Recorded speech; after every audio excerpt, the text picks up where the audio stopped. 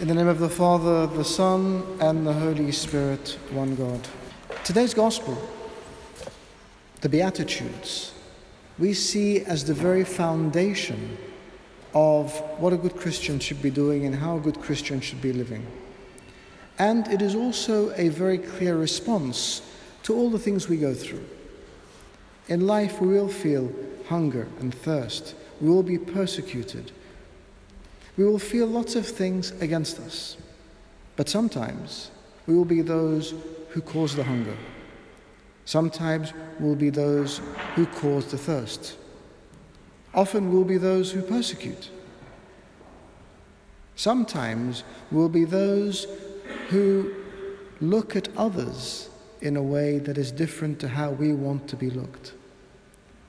And so the most important gift of the Beatitudes is not that they are a measure besides which we can measure the world, but they are a mirror into which we look and measure ourselves.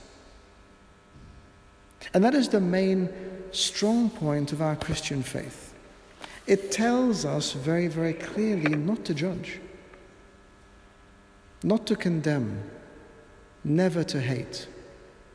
It tells us to look at ourselves, to purify our hearts, to test our minds, to monitor our consciences, to cleanse our intentions. And it tells us to be salt and light. Of course, we must have an opinion of the world and in the world. But if our Lord himself did not condemn the world, who are we?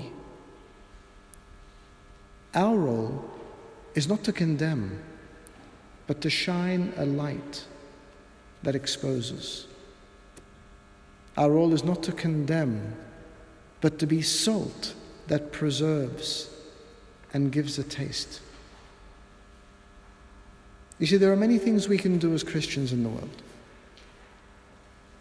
We will, of course, be judged on them. But we must first be our own greatest judges.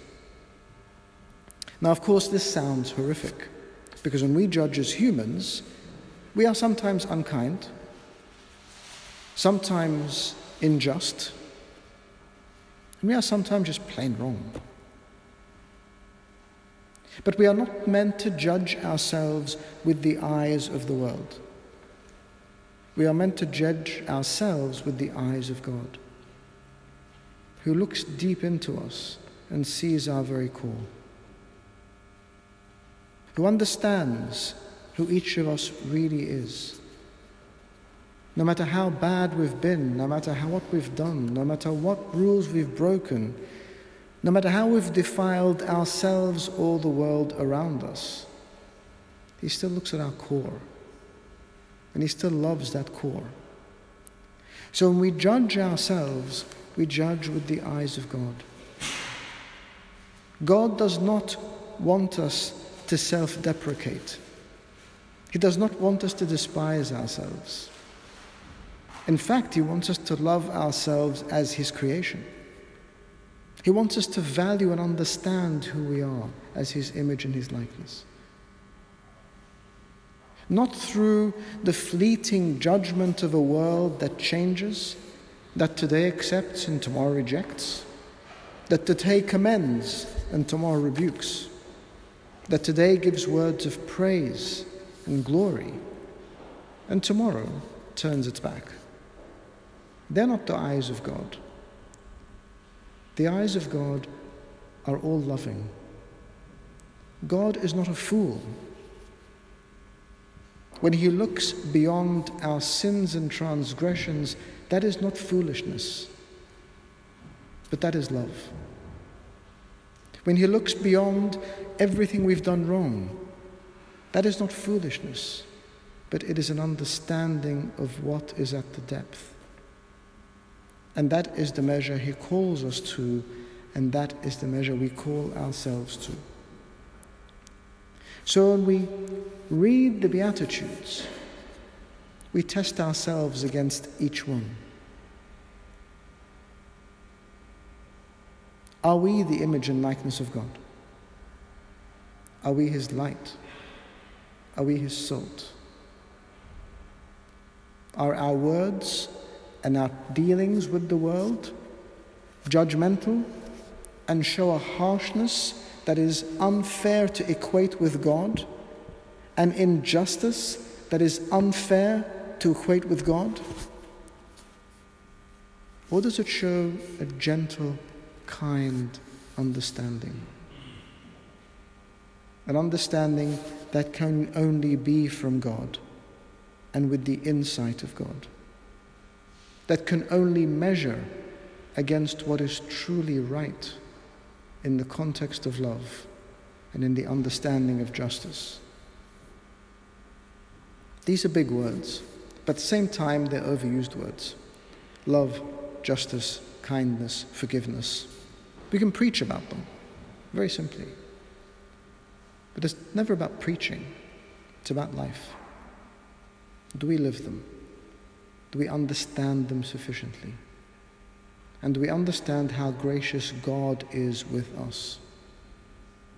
Knowing all he knows, it's still loving and forgiving and encouraging and empowering and uplifting. Knowing our weaknesses and our shortcomings, but still driving us to do what we can do best. Providing opportunities for us to rise from our sin, to overcome our weakness, to be a blessing if we have once cursed.